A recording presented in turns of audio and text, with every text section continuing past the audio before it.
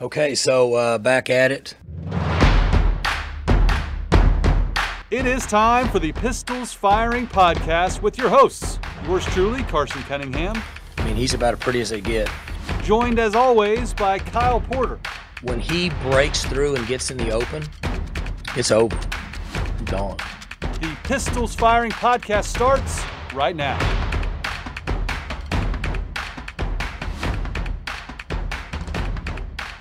We are back at it. Welcome back to the Pistols Firing Podcast. I'm Carson Cunningham, joined by Kyle Porter. Kyle, did you have a good Halloween weekend and a great weekend since Oklahoma State took care of business against TCU? Yeah, it was fantastic. Went trick-or-treating with some fellow pokes down here in Richardson, USA.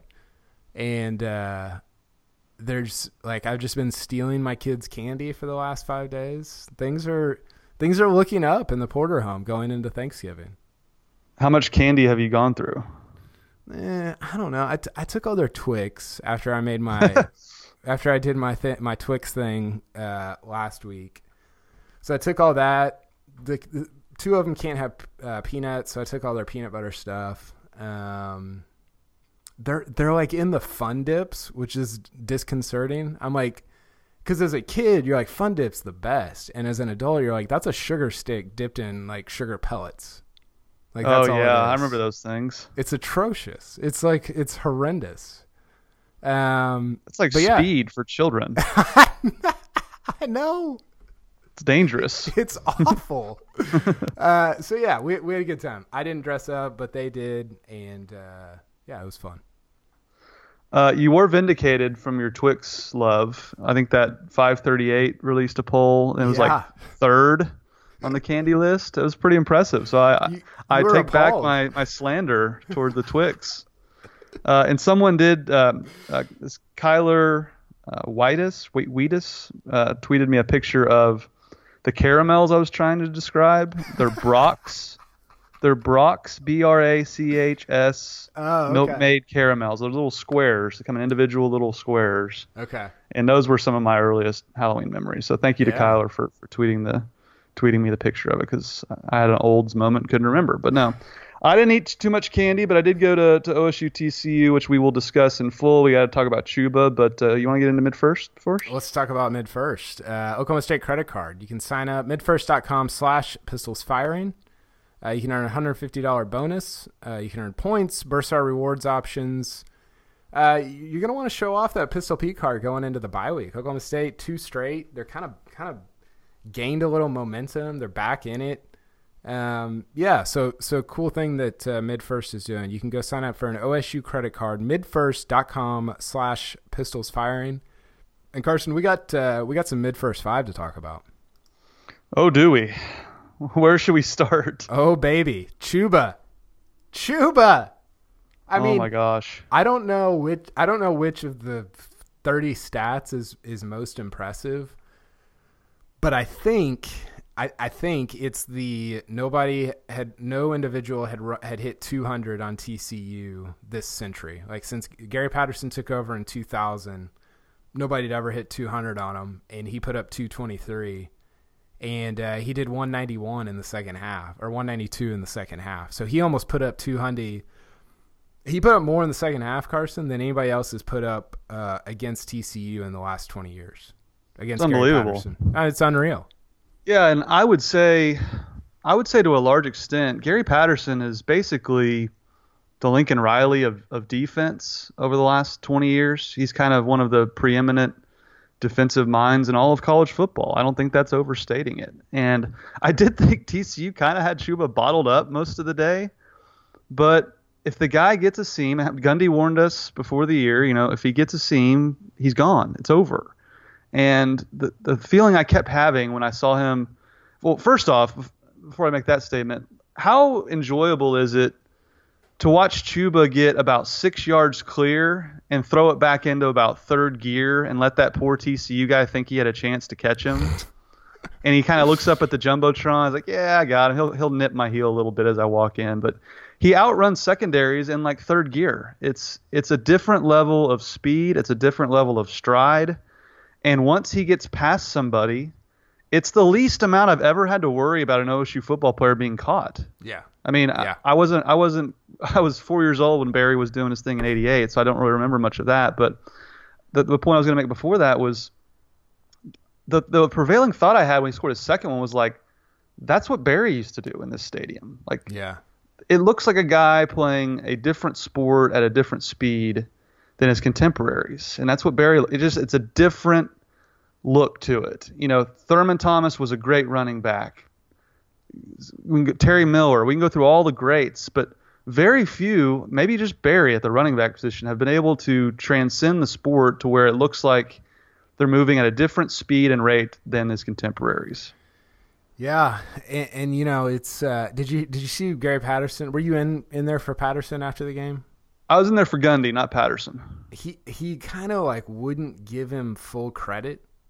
Like, he kind of like skirted around it, and it's like, bro, come on. Like, he does this to everybody, Gary. It's okay. We all know what we just watched. I mean, he's got 4 200 games.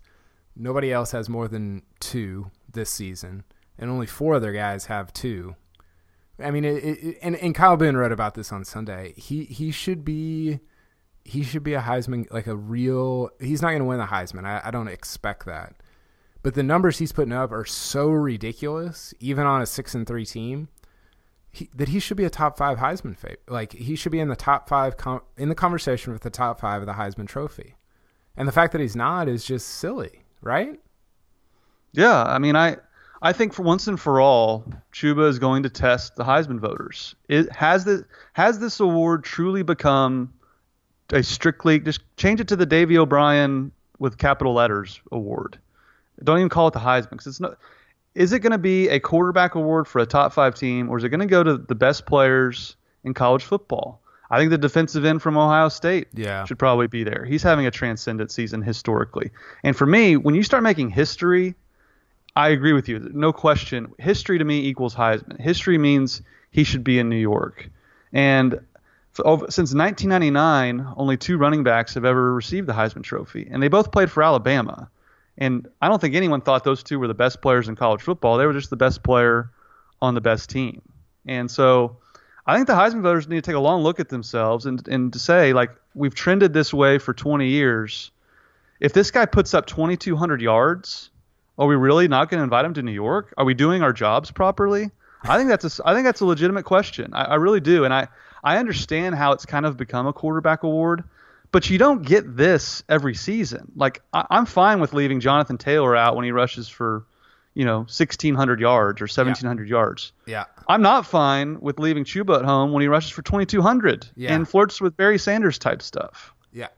I mean, I could not agree more. And here's the thing, Carson. It's going to come down to, and it always comes down to this, and I think this is fair. Let's say Chuba goes out, and he goes 300 combined against Kansas and West Virginia. That would be below his yearly average. He's averaging, I think, 180 right now. So he goes 300 combined, and he's a little over 19. If he goes like 200 plus against OU, and that's a great game, I think he might go. I think he might go to New York. I agree. I mean, that's going to be such a stage. Yeah, I really think that could happen, and I mean, he's on pace. I can't remember the number. OSU put it out. I think it's the 5th biggest rushing season ever in college football history, and you're not going to be in New York. I mean, listen, it's November 4th. I don't want to get worked up about something that has or hasn't happened yet. But I don't know. I don't love the way it's trending based on what he's doing and doing without Tylan Wallace against one of the best rushing defenses programs, at least of this the last 20 years. It's incredible. Yeah, and I know people are going to say, well, look, he plays in the Big 12, not against Garbage. good defenses. Don't read it. Like, I think it was Mike Harris on Twitter said that Derrick Henry only faced one defense that was better rated against the rush than TCU. And Derrick Henry won the Heisman Trophy. And I think a lot of people are going to just look at OSU's record. Well, I somewhat understand that, but I also don't, because Lamar Jackson won the Heisman with multiple losses. What year was that? Was that 2016? I think they were 9-4 in 2016. They had 4 losses, so 8-4 regular season probably. Yes. And so at a certain point, but why did Lamar Jackson win? His numbers were outrageous. And he was exciting. And Chuba is all of those things. So I think you can look past a team's record when you are clearly the best player in college football. Yeah. Like when you start going to the quarterbacks, like there's not much difference right now. And to your point, November is usually when Heisman's are won and lost. But like between the Fields from Ohio State, the Joe Burrow at LSU, Jalen Hurts, there's not a lot of separation there. They're all good. They all have good numbers. I would argue that the difference between Chuba and those guys is, I think there's a difference there. He's dominating football in a way that we haven't seen from a running back in a very long time. I don't know. Maybe I'm biased there, but I think you're able to look past the wins and losses when you're making history, and Chuba is. Yeah, I agree. Okay, let's go. Let's stay on offense. We have this listed farther down, but let's stay with how did you think OSU's offense looked without Tylan? I thought what Gundy said after the game about Tylan was pretty cool. You could tell that it meant he's just somebody who means a lot to that program and that team and to Gundy himself. But without him, without Johnny Wilson, without Trey Sterling's not on offense, I realize. But how did you feel? Did the offense? I mean, they threw it a Donovan Woods number of times on Saturday, Carson. They only threw it 15 times. Sanders was 9 for 15. Is that how you expected it to go, or were you surprised by kind of the game plan that they came out with?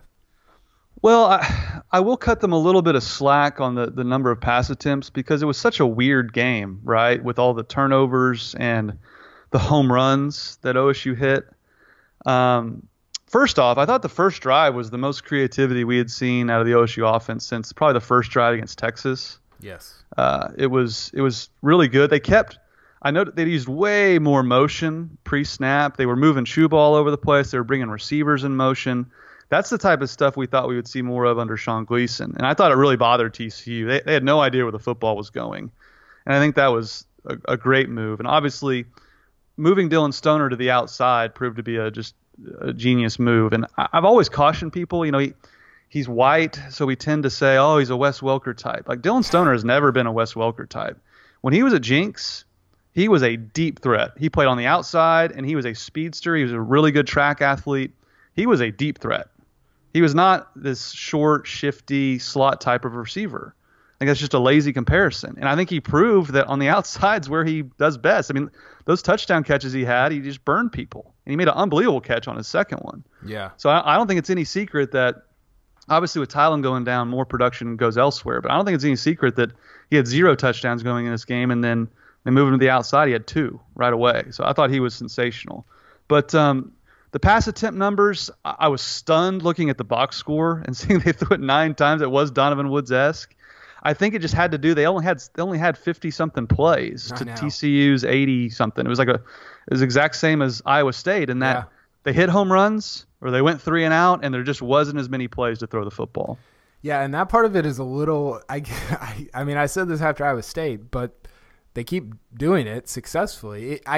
I get a little concerned when you're basically, and I wrote this in 10 Thoughts, you're Aaron Judge, where it's like, well, we're either going to hit on a 90-yard rushing touchdown or we're punting in 45 seconds.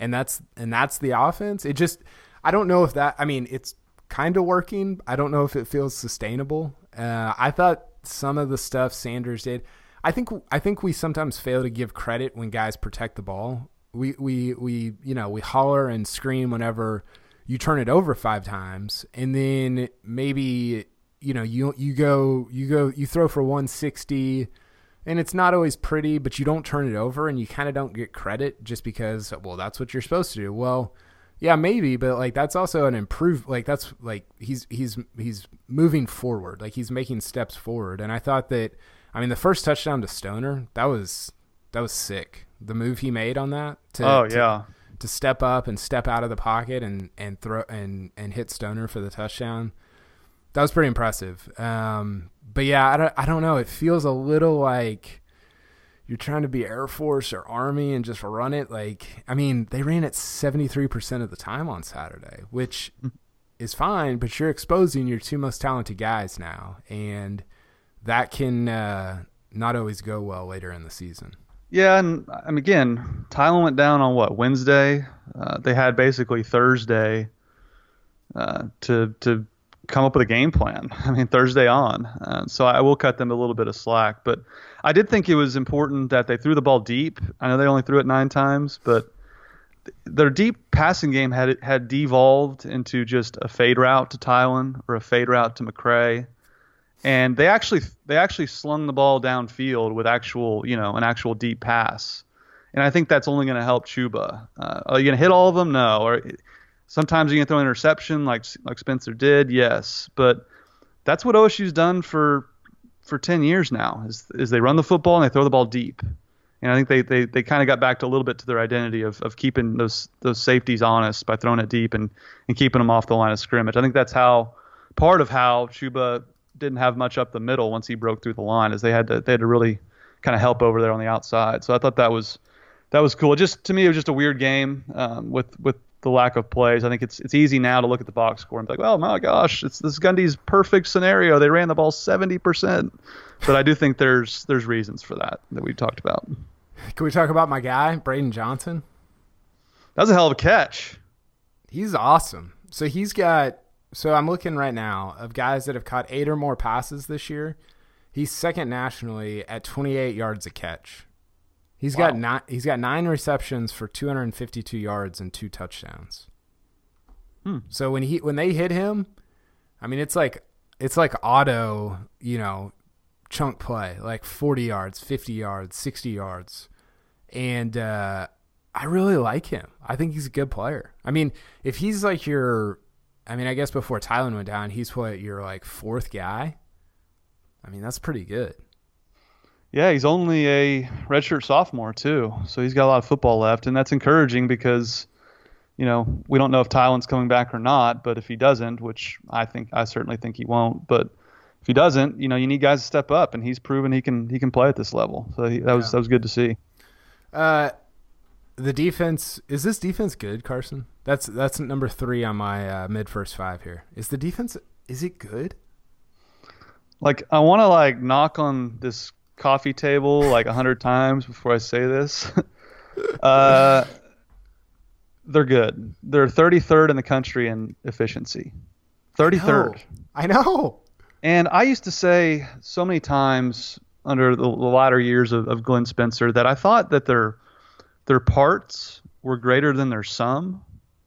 But now I think Jim Knowles, who deserves a lot of credit, he has done a really good job this year, has made the sum greater than their parts. Mike Gundy himself says we don't have an NFL pass rusher. We have to generate at other places. They've done a great job doing that. Amon Ogbongbemiga and Malcolm Rodriguez have become 2 of the best linebackers in the conference. Yeah. Colby Peel is having a first-team Big 12 type of season. Yeah. I think those guys are all really good football players, but they're not going to get taken in the second round of the NFL draft or even the first round. And so I think they are a good defense. I think for the most part of this season, they've played good defense. They've just had, in the games that they've lost, they've had just several busts that have really kind of extrapolated their yards per play metrics, their passing defense metrics.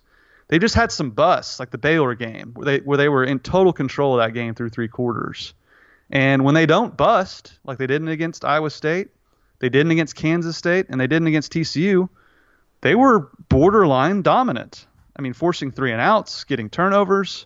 I think they're a good defense, Kyle, if they can just avoid those busts, which when they don't, or when they do avoid them, they get off the field. And that's all we've ever really wanted out of an OSU defense. Yeah, they allowed 1.8 yards, points per drive again last week, second week in a row. That's a number that if you're in the 1.8 range, you're like a top 35 defense in terms of points per drive. And they've been kind of sitting there the last few weeks. And look, like for me, a lot of it, and this is another one of the mid first 5 points, is just the turnover thing. I mean, you get 4 turnovers. I think Gundy teams are 22-1 now when they turn teams over 4 or more times. You're not going to lose a lot of games. And I'm with you. Like, there's so many guys on this defense, and somebody brought this up in the chamber, our forum on Saturday. They said, like, look, you lose AJ Green, you lose somebody else. Who? There's one other guy on defense that they're losing. I'll think of it. But you're getting Calvin Bundage back, and you're returning pretty much everybody. This is a defense that, and look, like, they're going to have other games where they give up like 50 or 44 or whatever, and everybody's going to be like, oh, can't play defense in the Big 12, Oklahoma State, if they could just get off the field. But I want us to remember the Iowa State game, the TCU game. These are games that the offense isn't winning them these games. The offense has been okay. They've been fine. They've been better. They've got Chuba. The defense is what's winning them these games, Carson, and that's just not something that you could have said historically about Oklahoma State football teams, even under Mike Gundy. They've saved the season. I mean, look, I think if they win the next two, they'll be 8-3 going into Bedlam. And you're right, the defense has played the best football out of both sides. And imagine telling. When did you say that thing about Knowles? Was that the Tulsa game? Yeah. Imagine going back and telling yourself that in 2 months we would be talking about how Oklahoma State's defense saved the season. When they couldn't stop Tulsa running off tackle, they were just running it down their throat. I know you weren't. That's the thing. Like, you weren't wrong. Like, in that moment, you were not wrong. And yet here we are 2 months later, and they've started creating turnovers. They're getting stops. It's been really impressive. Well, and I think when we talk about turnovers, and when people just talk about turnovers in general, there's usually not a lot to say in that, oh, you just kind of shrug and go, it's turnover luck. You can't really practice it.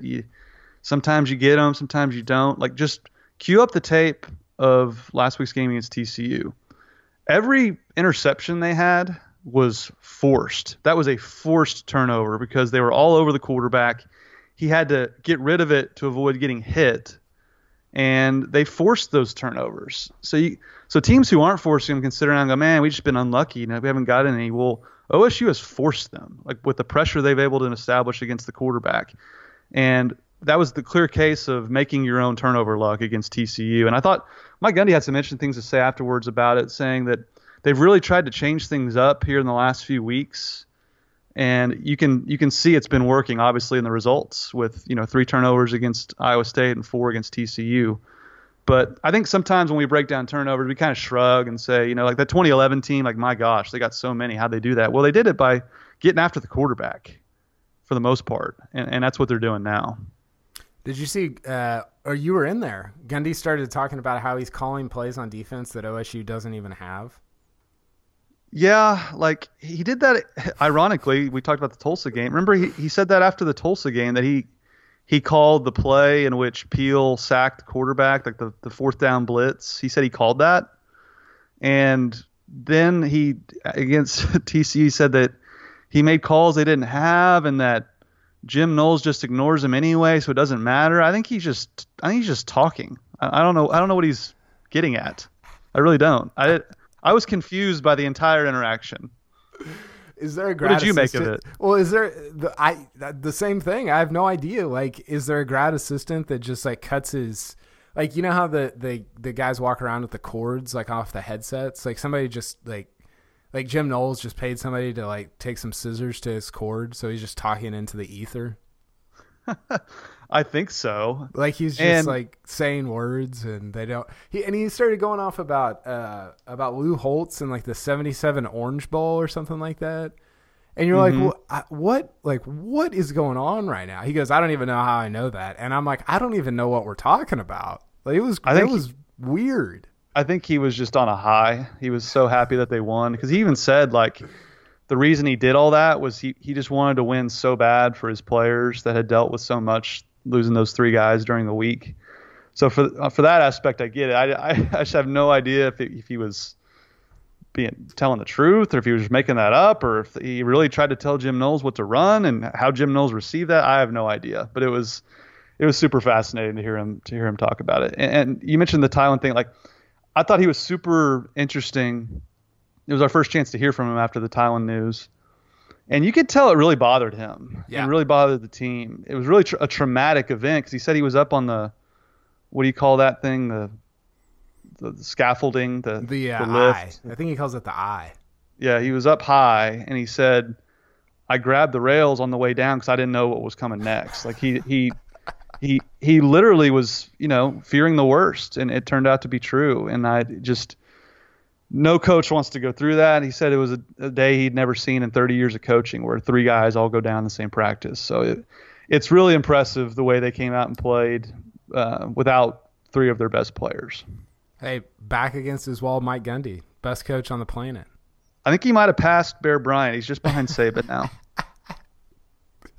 Back against the wall, Gundy is almost unbeatable. In all seriousness, though, like we have gone from 2 weeks ago, Carson, at this time, we're talking about and again, nobody on here, nobody on our website said Mike Gundy should be let go. That is not a thing that was said. The thing that was said was, let's look at the trajectory. What does this trajectory look like? And you and I are on here hollering about trajectories and the future, and rightfully so. Like at the time, it was not good. But I think that my biggest takeaway from the last 2 weeks is how meaningful each one of these stupid things is. Like each single game, and I know I say this like every week, is so meaningful. And when you string a couple of them together in a row that are 50-50, or maybe you're an underdog, or you shouldn't win, or whatever, like it becomes, I don't know. I mean, you saw it with your guy at Florida State, Willie Taggart, gone after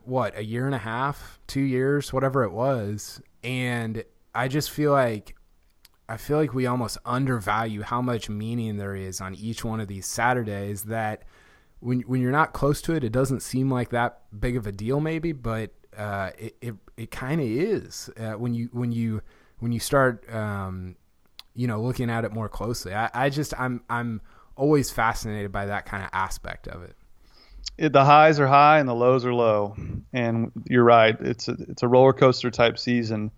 But again, if you'd have told me before the season they go 8-4, I would have said that's a pretty good season. I think 9-3 would have been an excellent season. Yeah. 8-4 to me is a really good season. So it's right there in front of them again. I mean, you hate to kick yourself too much, but man, if you beat Texas Tech and Baylor for that matter, I mean, I know those are huge ifs. They didn't deserve to beat Tech, and they've kind of squandered at the end against Baylor. But you just win one of those games, Kyle, and you pretty much control your own destiny. Obviously, you'd have to beat OU, but I think the Tech one for me. I think Baylor's good. Are they gonna? They kind of remind me of that. The 15 OSU team.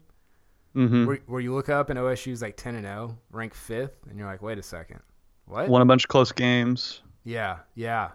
And they kind of remind me of that, to where it might be like, okay, yeah, they're 9-0, 10-0, whatever, and then they lose 3 of their last 4, or 4 of their last, or whatever, and they end up like 9-3 or 9-4 or something like that. I think.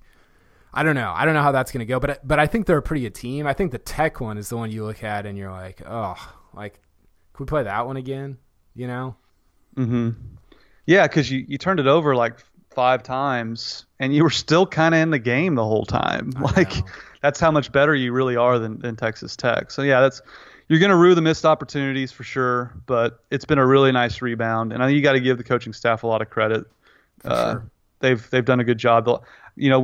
We and everyone else was speculating, how hard was Mike Gundy working, and was he getting out-coached? Well, he just won 2 really big football games, one on the road against Matt Campbell, who people have a ton of respect for, and Gary Patterson, who obviously is, one of the longest tenured coaches in college football. So it's been a really nice couple weeks, and I think it really should get people fired up for the latter stretch of the season.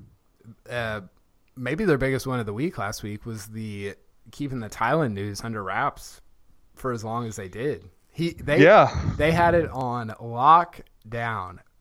We have never reached out to more people than we did over like a 24-hour period, and nothing. Like, nobody would say anything. It was unbelievable how how much they tried to keep that under wraps. Yeah, credit to Mike Gundy and them. They really kept that under wraps for sure. And And that's such a huge thing to keep quiet too, because everyone, Gundy said his kids were texting him about it, like once the word was going around social media and stuff. So, and it was funny the way Gundy said it. He was like, "Yeah, like nobody said anything, and somehow my kids who are supposed to be in class start texting me, and is Tylan out? Is Tylan out? Is Trey out? Is Trey out?" And he was looking down when he said this, and then he kind of just looked up and deadpan and goes, "I don't know how that happened." Kind of like just pure disappointment in like the media or whoever else out there on social media had put it out. It was like I could see him saying that to like a player or his kids, like when he's really disappointed in somebody. Just the mannerisms he said. I would encourage anyone to go back and watch it. But he kind of looks up and goes, "I don't know how that would happen." Just like so disappointed. It was. I think I was the only one that really noticed it, but it was fantastic. I love how everything that you say, that like everything that you repeat of his is in the cadence of the rant. Well, that's kind of how he talks. Like if you watch his press conferences, he kind of goes in those same beats. It's just the rant was just turned up to like 11, whereas after the TCU game, he's at like a 6. But it's still the same cadence. He still busts out though. We live in a society. Remember last week when he said that? Yeah. He's kind of got those same ticks. Yeah. They showed the rant during the game on the broadcast. And most of that stuff, I'm like, you kind of like, I don't know, you and I being close to stuff that we cover, and you're just kind of like, whatever, man. Like, I get it. Like, but that's like the one thing that it keeps getting, it somehow like gets better over time instead of more tiring. I can't get enough of it. Every time they play it, it's better than the time before. It's a surreal watch every time. And I thought about this too. We on Channel 5, I showed one of the trick-or-treaters on Halloween. There was this kid from Edmond that dressed as Mike Gundy, and he had the mullet, and he had the headset. He looked awesome. And he even did his own little, "Come after me, pick on me." He kept saying versions of the rant. And I turned to our news anchors once we were off the air, and I was like, it's amazing that the rant, like, that is going to follow him the rest of his life. It's the first thing people think of when they see him. It's just amazing that will be on his tombstone, like part of the rant. Like that, it's amazing how one press conference just will live in infamy forever. It's still being brought up today. So I thought of that when I saw that kid doing the rant. It's just that is what he's known for and always will be. I'm a man. I live to be 90. Yeah. R.I.P. Or just, yeah. Just pick any sentence you want.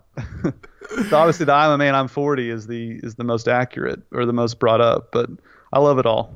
Okay, let's get to this week's uniform review, brought to you by Chris's University Spirit, your one-stop Cowboy shop on Campus Corner, and be sure to shop online at chrisuniversityspirit.com. Carson, the uniform predictions this year are a bloodbath. I mean, you can go 3 for 3 in a week. I've been like just nailing stuff, and I'm getting smoked by you and Southwell. I mean, Southwell smoked us this week. Smoked both of us. No, I had all black. You had all black, but he even won because he nailed the helmet that didn't exist yet, the one that kind of leaked on Twitter. That's what I'm talking about. Like it's incredible how accurate everybody's been throughout the year. What did you think of the new lids? When I saw them, and I just saw the uniform in general, I did the GIF of the movie Rudy, the guy who kind of mentors him, that slow clap. I did that. I stood up and I clapped, and I just thought, Kyle, back to this time, really more than any other time. I just thought back to when I was a student, and I'd look at the white, orange, white, and they wear it every game, and I just used to think, like, man, what if they wore like all black or with like a black helmet? Just like, how cool would that be? And I've thought that before because they've obviously worn all black before, but like really on Saturday, it really crystallized for me that my uniform dreams have come true with Oklahoma State. Everything I've ever wanted, they virtually have done. And I thought it looked awesome. I think it's as good of a uniform as they've ever worn. I loved the helmet. And just more than anything, just as a whole, Kyle, I just could not be more pleased with what Oklahoma State, the decision to go to all these different uniforms, the updates they've made. I have to stand up and applaud. It was magnificent. Yeah. There we go. Yeah, it was great. I have nothing to add to that. I concur with everything. They've gotten predictable over the years. Like, we know what they're going to at certain times, but I don't care because it's a good predictable. We've always picked the stuff that we've wanted to see, and they're doing it every week. It's really good. My uni Heisman, Dylan Stoner. I feel like he always is pretty good in the all black, and maybe it's just because he got more targets. Maybe it's because I saw him more. I thought he was great on Saturday. Black tights, loved it. He gets my uni Heisman this week. He looked great. He looked the part. I still don't.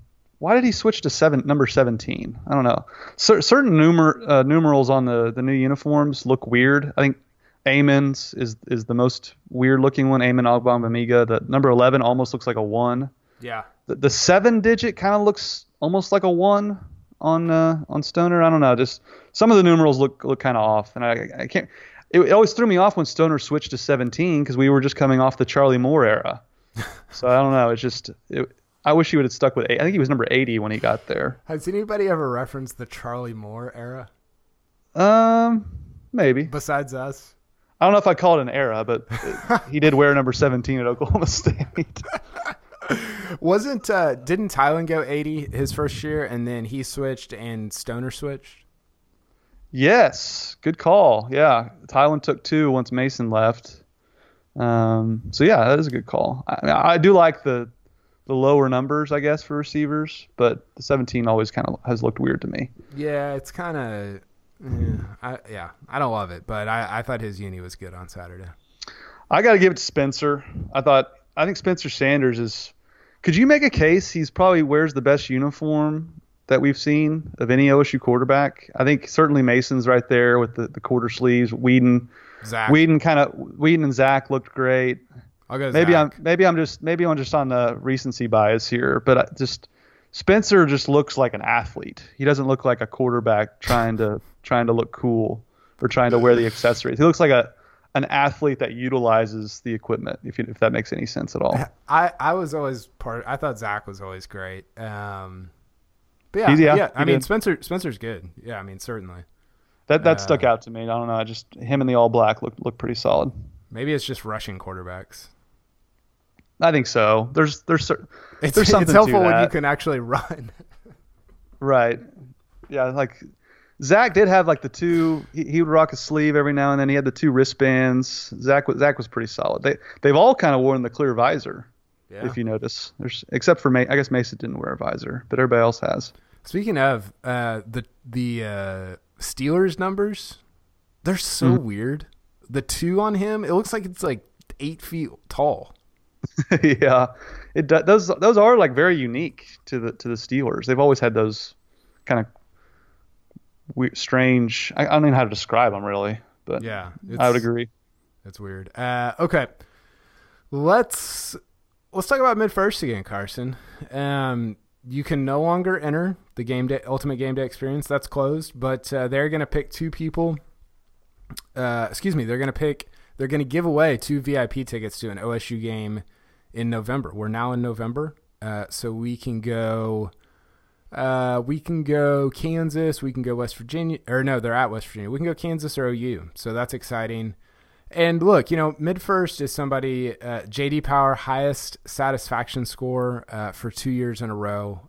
They win all these awards. They were the Oklahoman Reader's Choice Best Bank for the 6th year in a row recently. Best mobile app for the 2nd year in a row. So I don't know if, maybe they'll reach that 14-year mark in a row like Oklahoma State reached with the bowl streak on Saturday.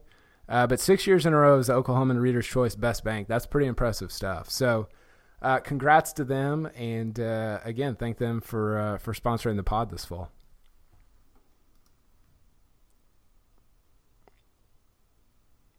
Are you still there? Yes, I'm here. What do you think about Oklahoma State getting to 14 years in a row? Overrated, underrated? It's underrated. I mean, just look at Florida State right now. I mean, I know they switched coaches. That's a little different, but it can happen to anybody. You can have the season from hell, and you can miss a bowl game. And I thought it was interesting. I think Bill Haston had the stat that They've made 14 in a row. Before that, the longest streak was 3. Yeah. That kind of puts in perspective what Mike Gundy's been able to do. They had 16 total in the 102 years before Gundy took over. Oh, seriously. My God. That's even better stat. That's crazy. That's nuts. Jim Knowles to FSU? Is that what I'm hearing? Might be Brent Venables. That's who I want him to hire. Really? Yeah. You'd hurt Clemson, and like Brent Venables is the most overqualified head coaching candidate there is. He makes like $2 million at defensive coordinator at Clemson. I want no part of that. I can't imagine a worse message or hire than that. But I've been texting Adam Lunt to get the lowdown on what's going on. It's intriguing what's going on there because they have like a weird president and AD status to where I think the boosters are going to be making some calls because they fronted all the money to get rid of them. So it can go really well or it can go really really poorly.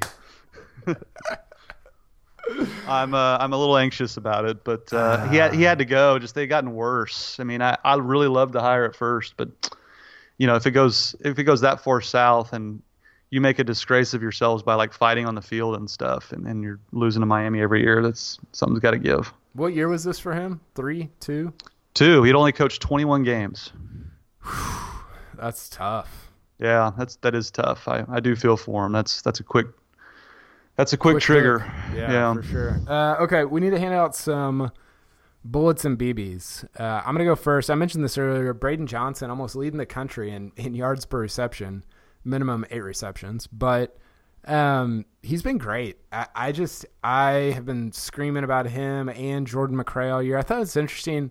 We didn't see a lot of CJ Moore on Saturday. I don't know what's going on there. I haven't really heard anything. I don't know if you have, but Oklahoma State's not. He hasn't played as much as I thought he would. And but yeah, has nothing to do with Braden Johnson. I'm giving a bullet sticker to Braden for his unbelievable catch that kind of got overshadowed by everything else that happened on Saturday. Yeah, his speed is going to be a factor, and they're going to need it to keep defenses honest, and he showed that off. And he showed off the ball skills. Like, we knew he was fast, but between that catch and the one he had at Texas, he obviously has the ball skills to go up and make a big catch down the field. So that was encouraging. I haven't seen a snap count. I haven't looked at the numbers to see how often CJ Moore was out there. Was he not out there at all, or was he out there some? I haven't seen the snap counts. I didn't see him. I saw Terrell Alexander before I saw CJ Moore. I don't know if he played. Yeah, you might be right. I don't recall seeing. I remember seeing him on the sideline, obviously, but that doesn't really that doesn't matter. I don't think I recall seeing him on the field either. But again, just the lack of number of plays. Maybe they had a plan to get him out there on certain plays, and they just didn't get to him. Who knows? But perhaps that's something Gundy will get asked about moving forward. Who's your bullet sticker? My bullet sticker goes to Israel Antwine. I think he's really starting to flash, and he's getting after the quarterback. He's really starting to make an impact in the middle of that defensive line. I thought he was everywhere, as much as a defensive tackle can be. And I loved his celebrations, too. Like, I was all – him and your boy – Lacey did like the home run swing that Neil Smith used to do for the Kansas City Chiefs, the fake home run swing, and then Antwine was like crawling around on the ground and doing. They had like a little bit of swag to him. Gundy was asked about that after the game. He said he wanted them to create their own energy, so I think they did that, and I think Antwine's really starting to come into his own and be the player that they thought he could be coming from Colorado. Yeah, and all those guys are coming. I remember the guy who's not coming back. It's Mike Scott. I think is the only other defensive player that's a senior this year. So Mike Scott and AJ Green. But everybody else, I mean, Big 12 defense. What about Rodarius? I think I think he redshirted. Well, but he could go, I guess. But we have no idea. Because wasn't he being kind of ominous about maybe leaving last year? He obviously didn't, but maybe he could go too. But just in terms of eligibility, you're right. BB sticker to me, one to me, and one to you. For whatever reason, we talked about Matt Amendola having not missed a field goal all year. And, of course, in the first game, since we talked about it, he misses a field goal. So apologies to Matt, to his family, to everyone involved with that that miss on Saturday. So that's on us. Well, we didn't think he was going to make every field goal the whole year, did we? I know, but it's a huge jinx. Like, don't talk about it. What am I doing? I know better. Yeah, that's our bad. Yeah. BB sticker. I mean, I thought OSU played really well for the most part. I have a hard time giving it to one of the OSU players involved. I'm gonna go with TCU for their Wakanda uniforms. They're the Black Panther from the Avengers movies. They kind of have the same necklace. Atrocious. And it was so funny. The stadium, the Jumbotron played like the Avengers theme when TCU took the field for the first offensive drive. And I was like, how appropriate. They're wearing a Wakanda uniform and that's playing. And it just, I don't know. It's like they tried something and didn't really think it all the way through. It's just kind of a weird look, is it not? Yeah, they're like a better version of Tech, which is not a compliment. I don't mean that to be a compliment. Yeah. It's terrible. Tech's got that weird Under Armour stripes going on. Tech is almost as bad as A&M. I mean, the Texas football power ranking uniforms from schools from the state of Texas, I would put Baylor ahead of all those teams. Don't be just so weird and outlandish.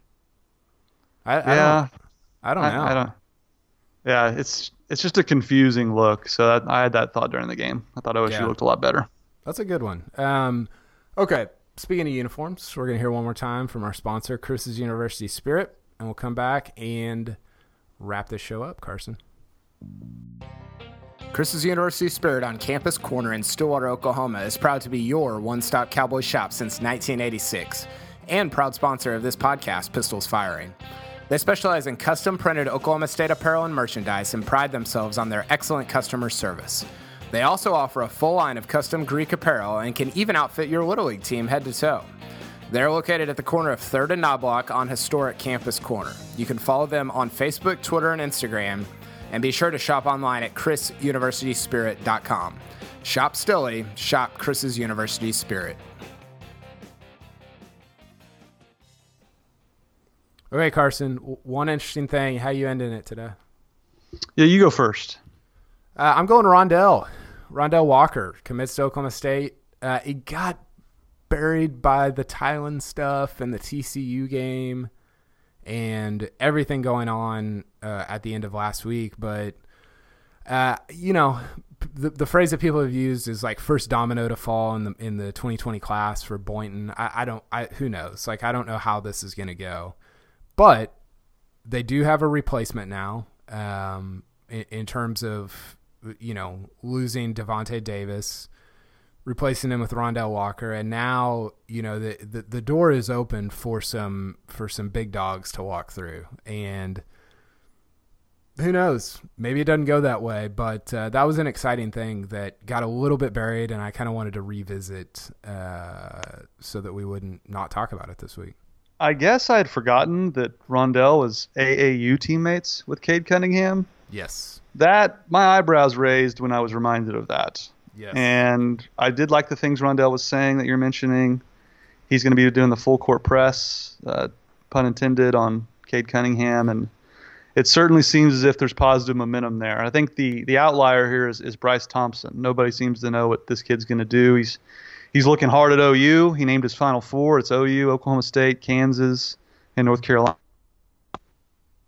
The dream scenario for OSU and Mike Boynton is you land Rondell, you land Cade, and then you land Bryce Thompson. And if you do all that, and again, I understand it's a huge if. It might not happen. It probably won't. You probably won't get all three. But if you do, Kyle, I mean, you're what, a top 5 Final Four contender? I mean, there is no ceiling if you land those three, because that is a Duke-ish level recruiting class. That is a North Carolina level recruiting class. That is, name any blue blood you want. That to me would be very intriguing if they were able to pull that off. And even if you don't get Bryce, if you just get Rondell and Cade, you're still going to be really, really good. So there seems to be a lot of positive momentum. What's it going to be like for you when Cade sets because his commitment will be televised in some form or fashion? What's going to keep you from watching that? Anything? Hopefully it's not on Instagram. That might keep me from watching it. That sounded really old of me. Snapchat. If it's on Snapchat, I'm out. I don't understand what's happening. Remember when OSU put something on Snapchat and you were trying to like figure it out? No, it was yes, I do remember that, but primarily it was the Ricky Fowler spring break thing. Yeah, but I think also they put the when Dez and Whedon were in Stillwater to unveil the newish uniforms they're wearing now. They were putting stuff up on Snapchat, and like Kyle Boone was having to help, and like I couldn't figure it out. You couldn't. Like we were totally lost. Couldn't somebody just leak this to me instead so that we could post it on a legitimate website? Well, that was before my phone could even like screen record. Because now I would just record my phone and pull up Snapchat. It'd be an easy fix. But yeah, we were lost souls there for a minute. Who's the commit that was OSU related that you remember watching and actually being like invested in what the choice was? I mean, I'm talking about like the Laquan Treadwell type, like, you know, this has been going on for a while and there's a lot of rumors. I think Cade's probably going to be at the very top of that list for a lot of people, but who's the one that stands out to you? I think, and it wasn't like a big surprise. I don't remember like Gerald Green comes to mind because he was like one of the best players in the country, but I think he was already committed to OSU when he really started to elevate from, you know, top 50, top 25 to the number one player in the country. LeBron Nash, I think, comes to mind. Yeah. That was like one of their biggest gets in a long time. That was on like ESPN News or something. Yeah, that was televised. And he was before Marcus Smart, wasn't he? Yeah. Yeah, so that was like their first big recruiting get, I think, since that class with Gerald Green and all those guys. So that he put on the big foam Pistol Pete hat. Yeah. It was pretty great. So that's the one that comes to mind for me. I think mine might be actually, this is weird because he wasn't like a massive recruit, but Calvin Bundage.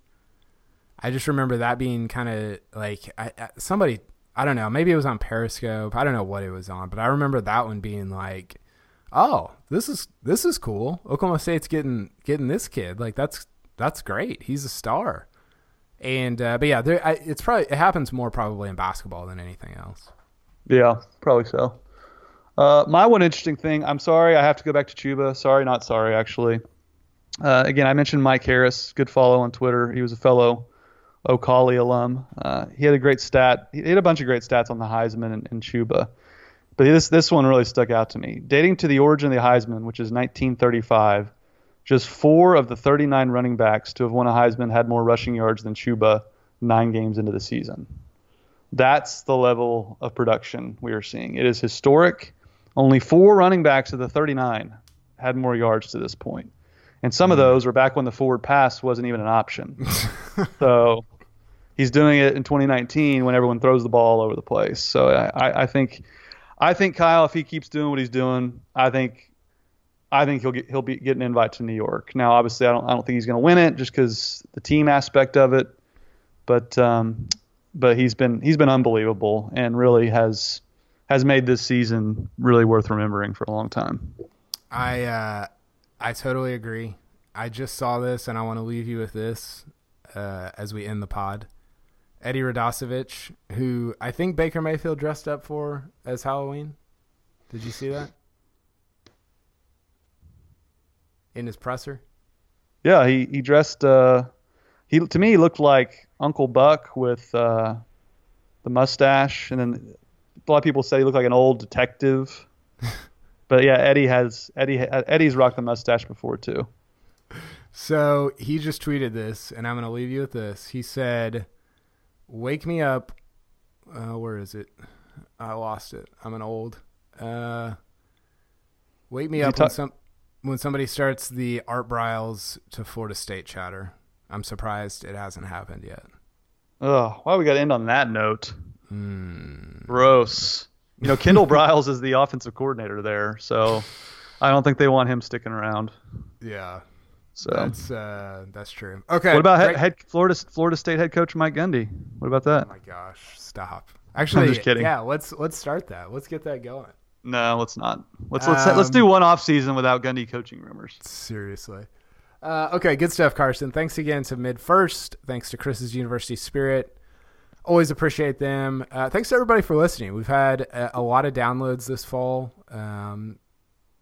People listening up from last year, which is always fun. And if you want to get further involved, I didn't mention this earlier, Carson, but we're doing. So if we get to 700 PFB Plus subscribers by Tuesday, so November 5th, by the end of Tuesday, we're going to give away season basketball tickets for 2 to one of our subscribers. So people go sign up. You can use the code HALF-OFF, our yearly subscription, and you're automatically entered to win season tickets for 2 as a PFB Plus subscriber. So get involved that way. Thanks for listening. Comment, review, all the things. We'll talk soon. Sounds good. See you, Carson.